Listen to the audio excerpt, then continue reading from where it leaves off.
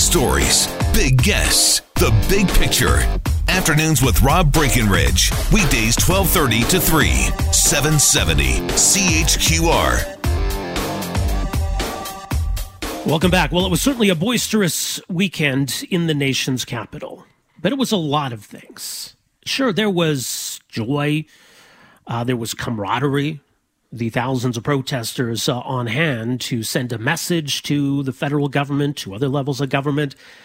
But there was some ugliness. There was intolerance. There was anger, paranoia, disrespect, even some entitlement. It was a lot of things. Now, the protests are not quite at the level they were on Saturday, but there are many protesters who remain. So what's the scene today? What are these protesters hoping to accomplish? Freelance journalist and author Justin Ling has been covering it all. He had a dispatch at thedailybeast.com. You can read there much more at justinling.ca. Justin, thanks so much for making some time for us here. Welcome to the program. Thanks for having me. So what's the latest there? There was some incident earlier, I understand, where a police cruiser was rammed or crashed into. Maybe you can illuminate us on that a little bit more. But what's the situation there first? Yeah, so the incident earlier, it's kind of anyone's guess as to what exactly happened. I know that a ton of cops were scrambled to an intersection near the protest after a cop car was hit. It's really unclear as to whether or not that was, a mishap. One eyewitness said it was a case of a cop car accidentally rolling into a truck. Another police source said it was a case of a truck ramming, I think quite gently, but ramming a police car. So, I mean, your guess is as good as mine as to what exactly happened. But whatever did happen, Ottawa police say they diffused the situation and they've calmed it down and things have been sort of restored to normal. But I think if it was in fact somebody intentionally doing this, it represents a growing frustration by some of the protesters who feel like they're being boxed in by the Ottawa police. They feel like they're being sort of stranded on the John A. Macdonald Parkway, sort of in the west of the city. They feel like they're not being allowed to move around freely. Which I think is the point. But there's a little bit growing frustration from folks who feel like the cops are at odds with them. Well, and it seems as though the approach from Ottawa police over the weekend was to de-escalate where necessary, to let people have their say. They took a real hands-off approach for the most part, but have Ottawa police now maybe changed their approach? Not exactly. I don't think so. I think over the weekend, the Ottawa police realized how big the crowd was, realized they had to give them some space, realized that they were going to take up a big chunk of the city, so cordoned off a large part of downtown. It's also the weekend, so no one's really going to work. To the same level, you don't have members of parliament or politicians or senior officials moving around downtown, so I think Ottawa police were happy to give them a little more space. I talked to one parliamentary security officer who said, we're giving them some flexibility and, it's meriting some results. And I think that is definitely the posture they had all weekend. As we come into Monday, the crowd has shrunk. Some new people have showed up, but overall the crowd has shrunk significantly. The MPs are back. Business needs to resume downtown. Traffic needs to move so that things don't completely grind to a halt. And I think Ottawa police have been trying to nudge the protest into some predetermined locations so life can kind of go on as normal. And obviously the protesters are not terribly fond of that. But I think it's a really good tactic from the Ottawa police. I mean, they're certainly ceding parts of the city to these protesters, Wellington Street right in front of Parliament in particular, the John A. Macdonald, like I mentioned. They're clearly giving them their own space, but also trying to use some physical infrastructure, some police resources to keep them off of some main arteries and to kind of keep the city moving even as the protest goes on.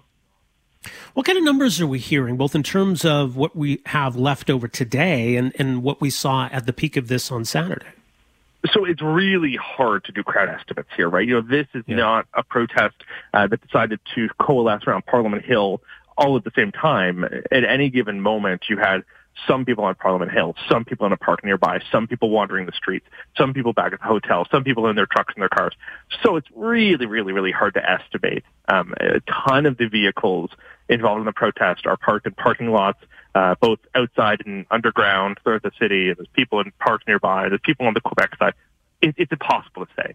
What I can tell you is that on Saturday, as the protest was sort of in full swing, I did a really rough back of the napkin guess that there was about 10,000 people in the downtown core as part of this protest. I guarantee you today that's shrunk significantly. I think we're talking about thousands, maybe hundreds of cars, maybe around 1,000 vehicles, maybe 100, 200 trucks rigged properly, maybe a little more than that. So it's sizable, but I heard somebody yesterday on stage at this rally saying it was tens of thousands, maybe 50,000 vehicles. I've heard some people say 1.4 million people were heading to Ottawa for this. I heard one politician yesterday, Derek Sloan, former member of Parliament, say it was the biggest rally to ever happen on Parliament Hill, one of the most important events to ever happen on Canadian soil. Obviously, that stuff is just bonkers. There's just no basis for that. There have been bigger protests for 420, the marijuana activism day on the Hill, and for Right to Life, the anti-abortion events. They have been significantly bigger than this. This is sizable, but it's not massive. You mentioned the stage, and there were speakers, and there's that question, I guess, of who speaks for this movement. These people don't necessarily represent everybody who was a part of this, but if we're looking for demands or if we're looking to find out what happens next, presumably it would be the same kinds of organizers and prominent figures we would look to. So who are they? Yeah, so, the organizers are not exactly a secret. You can go and look at the one group that was responsible for planning the entire event. They're a group called Canada Unity. They are the ones who started the fundraiser. They're the ones who planned the convoy, did the graphics and the designs, picked route captains, set the schedule. Canada Unity is the organizer of the event. There's really no question of that. Canada Unity is started by a guy who has expressed support for the QAnon conspiracy theory. He's a guy who believes that Justin Trudeau should be arrested and tried for treason. He believes the COVID-19 is a plandemic. It was planned by Bill Gates or George Soros or someone along those lines.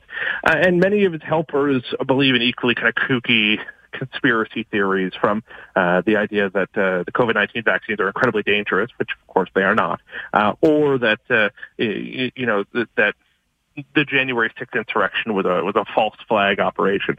One of the guys involved has expressed support for the idea of a white genocide happening in North America. You've had another chief organizer say that the National Council of Canadian Muslims is responsible for an Islamification of Canada. So these people are out there, to say the very least. Some of them have been tied to white power movements.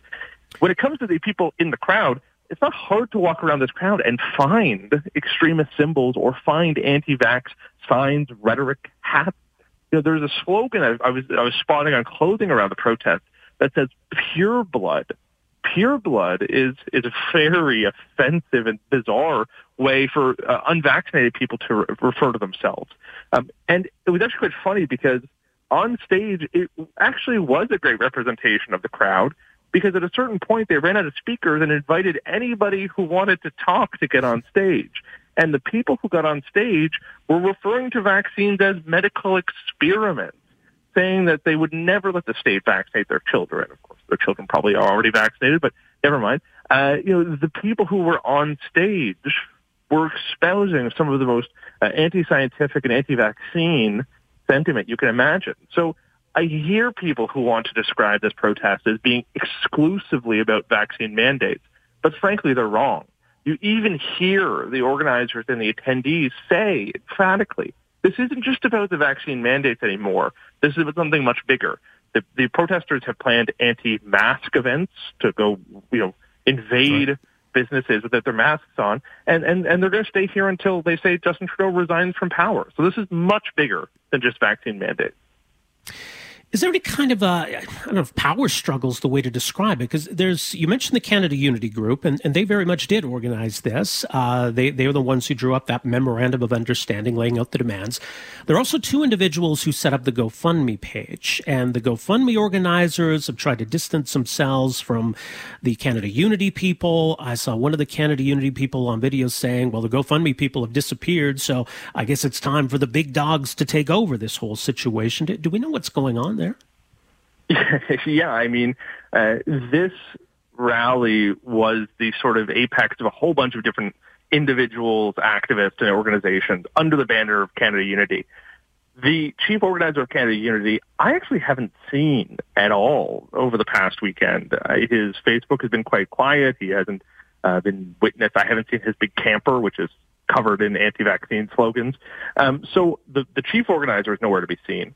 His co-organizer equally missing in action. So it's been kind of left to two warring factions. One is this the people who started the GoFundMe, a woman named Tamara Lich, who used to be still involved with the Maverick Party, and her co-organizer, BJ Ditchter, who has been involved with the People's Party of Canada, as well as some wild anti-Muslim conspiracy theories. They have tried to distance themselves from a guy named Pat King, who's probably the most popular of all the organizers, who can't go 5 steps in the protest without being high-fived and having selfie requests. They've tried to distance themselves from Pat King because video emerged of him saying that we'll never solve this problem without bullets. He said that he wants to stalk the homes of members of parliament, and he's opened the door to cutting off supply chains to the capital if they don't get their way. Tamara Lich and BJ Ditchter are distancing themselves from him because GoFundMe has basically threatened to seize their money and return it if things kind of go badly in the capital. So those two are trying desperately to keep the $8 million they've raised from donors, while Pat King is really, I think, frankly, the spiritual leader of the movement. He's incredibly popular. He has 200,000 fans on Facebook. He has a very popular Telegram channel. People are following him everywhere. His live streams attract tens of thousands of people. He, I think, commands the support of a ton of people in this protest in a way that the GoFundMe organizers do not. And he's still in Ottawa. I guess we should expect that this is going to drag out for some time yet. I've heard, listen, there's a ton of people who have left. I know that the hotel is cleared out today and yesterday. So I think a ton of people came up for the weekend, but are going back to their lives. I heard from some people who said, I got the weekend off, so I came up here, obviously back to work on Monday. But also I heard a ton of people who say they took 3 weeks off work. There's a ton of people there who lost their jobs because of the vaccine mandates and are unemployed. There were people here who see this as their life's calling. I saw one sign that said, great battles in Canadian history. There was Juno Beach, Vimy Ridge, and then this event this weekend, which is a wildly offensive comparison to begin with. But nevertheless, people see this as a crusade, as a war, and they're going to stick around until the war is over, frankly. So people have talked about weeks. People have talked about months. I have no idea how long this drags on for. It's worth noting that a bunch of restrictions are going to be raised over the next couple of months. So, their job might be sort of done for them. But I don't know where this ends. Again, these people are demanding that all vaccine mandates, all vaccine requirements, in some cases all mask mandates, all public health measures be removed entirely on every level of government. And many of them are saying they won't leave until Justin Trudeau is removed from office. Evidently, that stuff is not going to happen. These demands are not going to be met. Right. So do these people stay? Do they escalate? Or do they give up and go home? I guess we'll soon find out. We mentioned your piece. It's up at thedailybeast.com. Your tweets as well. People can follow you at Justin_Ling. Justin, really great to have you with us here. Thanks so much for making time for us. Thanks for having me. All the best. That is author, freelance journalist Justin Ling, who is in the nation's capital, has been through the weekend covering these protests, which I guess in the minds of some will continue until they get what it is they're after. Maybe that depends on who you ask.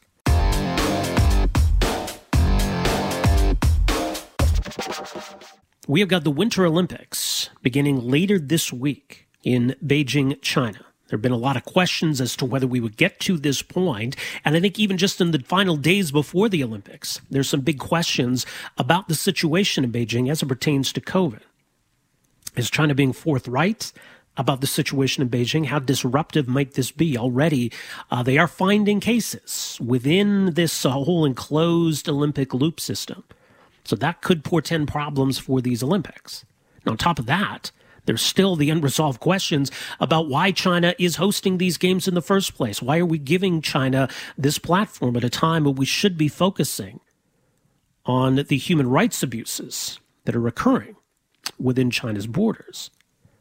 And why is the IOC being a party to all of this? So as we get set for these Beijing Olympics to begin later this week, we welcome to the program here this afternoon to talk about some of these very important issues. Jules Boykoff, who's a professor and department chair at Pacific University in Oregon, Department of Politics and Government. He's the author of several books, including No Olympians and Power Games, A Political History of the Olympics. More julesboykoff.org. Professor Boykoff, great to have you with us here this afternoon. Welcome back to the program. Thanks for having me, Rob. Great to be back with you. Well, as we talk about these games, let's focus on the immediate challenge here, and that's keeping COVID out of the Olympics. What is the situation as best we can tell in Beijing with these games a few days away? Sure. Well, COVID threw Olympic qualifying events into disarray. Here in the United States, for example, the figure skating trials had a huge outbreak of coronavirus. And of course, we saw the National Hockey League pull its players out of the Olympics because of COVID concerns.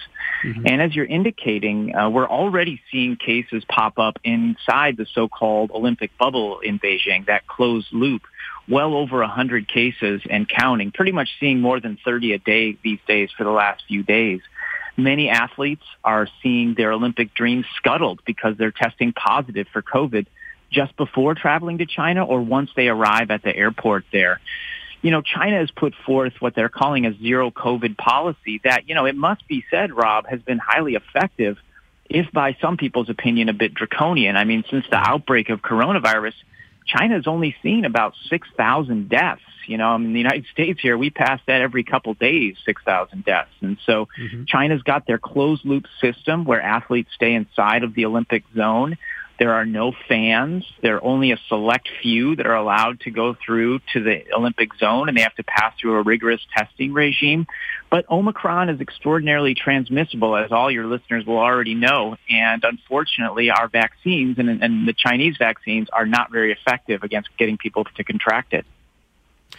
Well, and I think one of the concerns the NHL had, and I know it's a concern other athletes have, is now that, you know, the athletes are in China, they're under China's quarantine policies, and that could potentially mean if an athlete tests positive there, 3 weeks or more of quarantine in China. Absolutely. Human rights advocates, as well as people from the NHL, like you're saying, have essentially noted that coronavirus is a convenient alibi in a way for China. That allows it to sort of ratchet up social control in ways that might look responsible and might even be responsible epidemiologically speaking, but that have the side effect of muzzling dissent even further or just stressing people out because they don't necessarily trust the authorities. So a lot of people are concerned that COVID could be a pretext for suppressing critical reporting out of Beijing from journalists who many are bringing burner phones and burner laptops, but also a pretext for suppressing critical political dissent on the streets of Beijing, but certainly from athletes is a possibility as well. Well, that's something to worry about. I mean, you know, China's made it pretty clear they're not going to tolerate, you know, political controversy or athletes making controversial political statements. But China's threshold for what is controversial might not be the same as our threshold in Canada or the United States for what's controversial. What is the risk facing athletes at these games in terms of what they might say? You're starting in the right place in the sense that Chinese criminal law is extraordinarily capacious, meaning you could do things in China that wouldn't seem like a big deal in Canada or the United States that are a big deal, in fact, illegal there, that could be considered separatist activity. So if one were to speak out about the situation in Xinjiang province involving Uyghur Muslims that are essentially living in open-air prisons held together by intense surveillance, and if you were to speak out about that, you could be considered breaking the law in China, the criminal code there. That's a serious concern for athletes. And so we have numerous groups of athletes, for example, the one called Global Athlete, which is a progressive startup of athletes from around the world. Former Olympians are involved in it. They're actually advising the athletes that they work with to not speak out once they get to Beijing. And we've heard numerous Olympians saying that they would have liked to have said something, but are not going to. They're going to wait until they get home. And I think, you know, your lead-in got the point exactly right, Rob, which is it is the International Olympic Committee that put these athletes in this situation. The IOC knew full well when it handed the Olympics to China in 2015 that it was a human rights nightmare. And in fact, the promises that they gave around the 2008 Summer Olympics were never really followed through. So I think a lot of the criticism actually should probably be directed at the International Olympic Committee. Well, that's the thing, and I'm sure there are people who would say, I mean, surely the IOC is going to stand up for athletes, but I'm not sure what they're basing that on. I mean, you know, the way that the IOC has basically towed, you know, the Chinese government's line on so many issues, whether it's Hong Kong or Uyghur Muslims or even the situation with tennis star Peng Shuai, the IOC has gone out of its way. They've bent over backwards to keep Beijing happy. Absolutely. You know, I interviewed a two-time Olympian from the United States the other day, and he said almost the exact same thing to me, that the Peng Shuai situation, the Chinese tennis player who put forth serious, incredible allegations of sexual assault against a higher-up in China, and then the IOC came along and said they had a 30-minute video conversation and everything was fine with her. Well, of course, anybody listening would know that if you just had a 30-minute video conversation with somebody, that would be no way of really knowing somebody's well-being. But the message was clear, as you're indicating, Rob, to athletes, which is the IOC doesn't necessarily have your back. They didn't have Peng Shuai's back. And if you speak out in Beijing, they might not have your back either. It's interesting. You reposted on your social media feed a debate you did last year with Dick Pound, who's a Canadian, of course, a prominent IOC member. And it was interesting to hear his argument that we shouldn't talk about all of these things because the Olympics are apolitical, that none of this is political. But how is that possible? How can we possibly separate politics from an Olympics being held in Beijing? That is a great question. And the truth of the matter is, people from the International Olympic Committee like to say that the Olympics are not political. But again, anybody who thinks about it for even a few seconds realizes that they totally are. I mean, from the host city that is selected, despite the things that happen there that clash with the principles of the Olympic Charter, to the fact that athletes walk in by country, thereby stoking political nationalism. I mean, Rob, we could have all the bobsledders from around the world walk in at the opening ceremony. Instead, it's organized by the International Olympic Committee by country, thereby getting people pumped up for their nationalistic fervor. And so, I mean, you just time and again, there's so many examples from the beginning of the Olympics all the way through the current moment when the International Olympic Committee is engaged in politics. It's just a particular kind of politics that people like Dick Pound and others at the IOC don't like. And that tends to be a progressive politics where people are standing up for athlete rights and for freedom around the world. Those are the kind of things that they want people to stay away from. But I'll tell you what, for your listeners who hear somebody say that the Olympics aren't political, I urge them to look a little bit further behind the scenes and figure out if that person's actually making their money off the Olympics, because time and again, those who claim the Olympics are apolitical are actually milking the Olympic machine with both hands.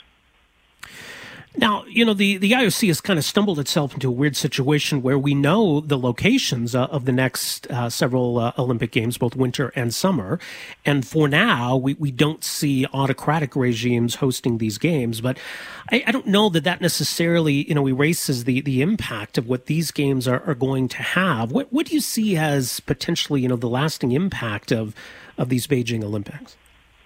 Well, critics of the Olympics have long derided the International Olympic Committee's lack of democratic practice. And it's not just because they handed the Olympics to Beijing, which is, you know, doesn't have the same kind of democratic freedoms as we see in Canada, for example. It's also that when you give the Olympics to a place like Paris or Los Angeles, it actually has the effect of making those places more authoritarian and less democratic. The International Olympic Committee has been receiving this kind of criticism for quite a long time now, Rob, and yet they've moved in the absolutely opposite direction. On one hand, the IOC likes to say how great and wonderful and big of a deal these events are when you host them. On the other hand, they say you don't really need to have the public weigh in on it. We shouldn't necessarily have a democratic referendum. And we saw between 2013 and 2018 numerous cities, around a dozen of them around the world, that when given the chance to weigh in the democratic situation, they said no thanks to the Olympic Games. And instead of listening to that, the International Olympic Committee is now giving out the Olympics some 12 years in advance, like they just did with the Brisbane Olympics in 2032 in Australia, long before you can have any kind of serious public discussion around these kind of the games and whether they should be funded by the public. And so it's been kind of disconcerting for people who care about the Olympic Games and also care about democracy to see the direction, the very authoritarian direction that the International Olympic Committee has gone in recent years. But that's what we're witnessing today. We'll see it all plays out in the weeks ahead. Professor Boykoff, thanks so much for joining us here this afternoon. Appreciate the perspective on this. My pleasure. Thanks for having me, Rob. All the best.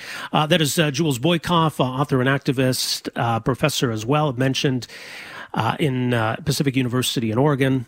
He's written several books on the Olympics and the IOC, and obviously has some concerns, as I think a lot of people do, about what's happening in Beijing around these Olympics and the message this all sends. The Olympics are not apolitical. I think, and as Jules Boykoff has written, I think, this whole situation really demolishes that argument. We're sending a lot of Canadian athletes there, and I hope they are able to stay well and stay safe, both in terms of COVID, but also in terms of any kind of repercussion or any sort of perceived wrongdoing by the Chinese government.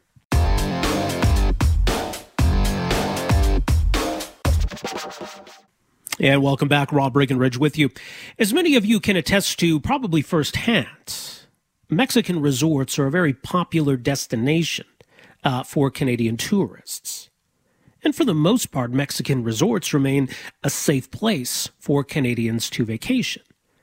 But there are certainly parts of Mexico that are going through some upheaval. And obviously, cartels and cartel violence has caused a lot of problems in that country. And it has spilled over into some areas, like the Mayan Riviera. Very popular for Canadian American tourists, seeing more of this criminal activity and violence. Now, we had a situation just over a week ago at the Hotel Xcaret, which is a pretty popular resort, where 3 Canadians were targeted and shot, 2 of whom died. And it was pretty shocking, obviously, the idea that, Canadians vacationing in Mexico would be caught up in this violence. Now, according to authorities, though, these 2 individuals who died were themselves involved in criminal activity. Police have charged a Mexican kidnapper and a Canadian woman, who they say set the 2 men up to be murdered. So police say they are involved in organized crime, they were involved in weapons and drug trafficking, and that there was some motivation here around debts arising from transnational illegal activities, according to one state prosecutor in Mexico.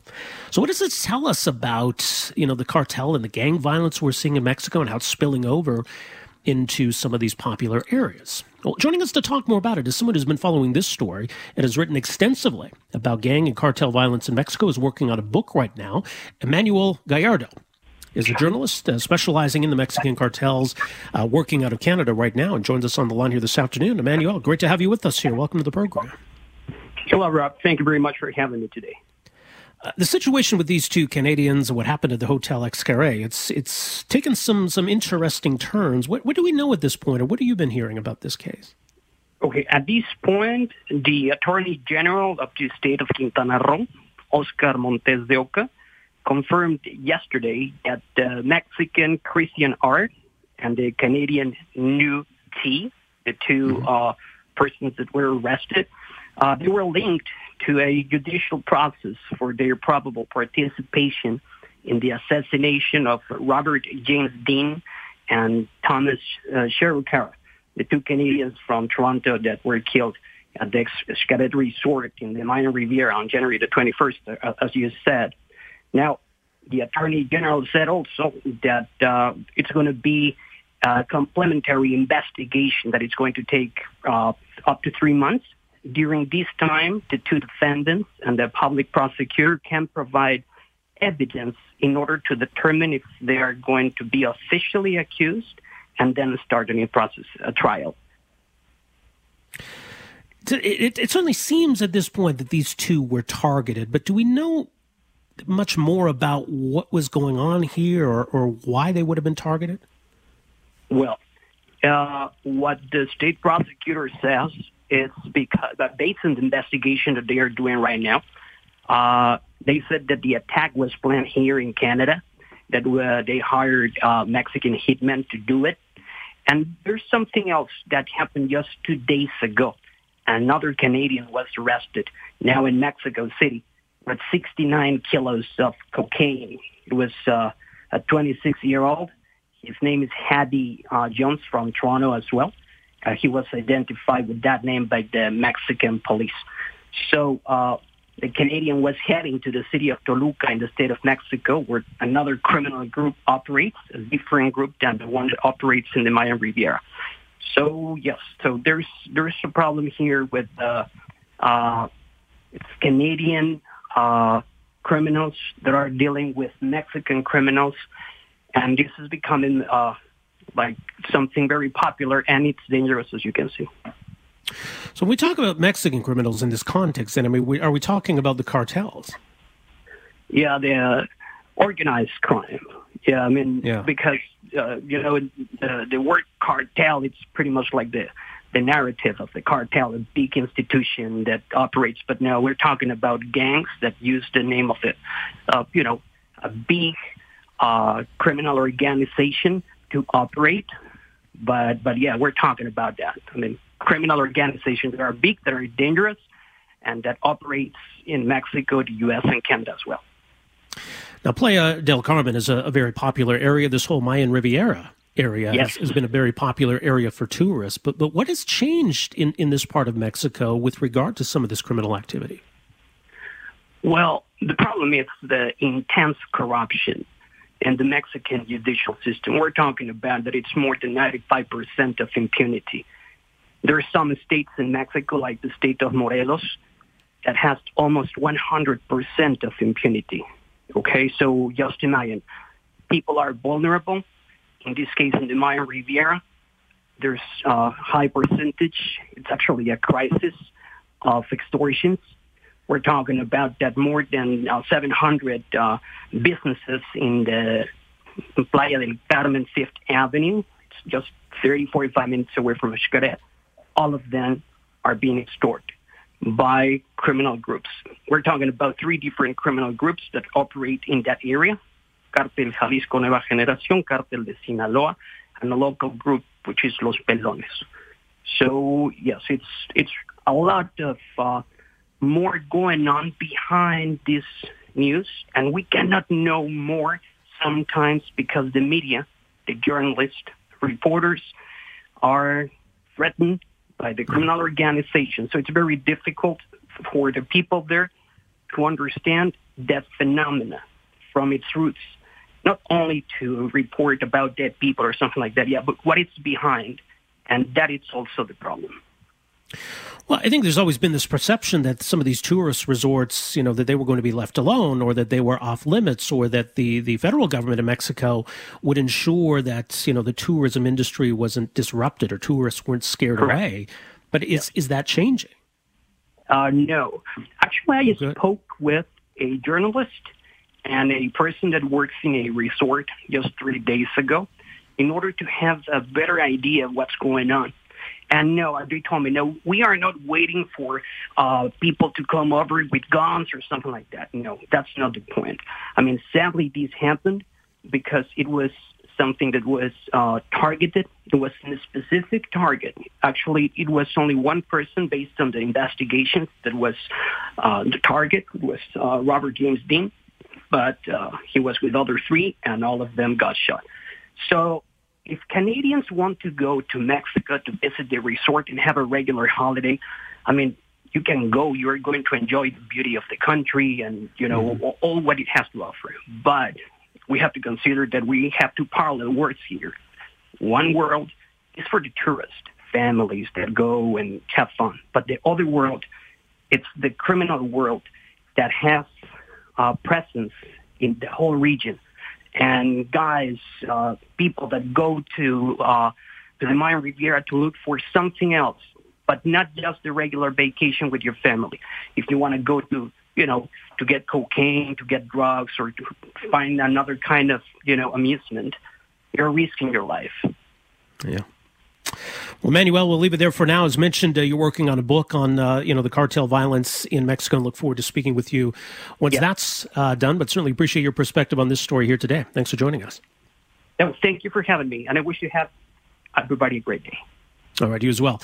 There you go. That's independent journalist Emmanuel Gallardo, specializing in the Mexican cartel violence, working on a book right now about the inner workings of the cartels and some of the explosion of violence we've seen more recently in Mexico. So some perspective on what happened at the Hotel Xcaret in Playa del Carmen. So 3 Canadians targeted, 2 were killed. The other did survive. And so we're learning more about what was going on here. Clearly some deep criminal connections is what we're hearing from Mexican prosecutors. But that they would have this attack, organize this hit at a popular tourist resort feels like, crossing a line, I guess, if that's the way to put it. because of the perception that this was all off limits. So, interesting story. But as Emmanuel says, look, at the end of the day, this isn't something that the Canadians should fear, that they're going to be targets of violence if they vacation to Mexico. But it is a reminder of kind of these two Mexicos that exist, right? Thanks for downloading and listening to the podcast. Don't forget to subscribe, rate, and review for free at Apple Podcasts, Google Play, or wherever you find your podcast. You can also find me on Twitter at Rob Breckenridge, and you can email me, rob@770chqr.com. Talk to you next time. Afternoons with Rob Breckenridge, starting at 12:30 on News Talk 770 Calgary.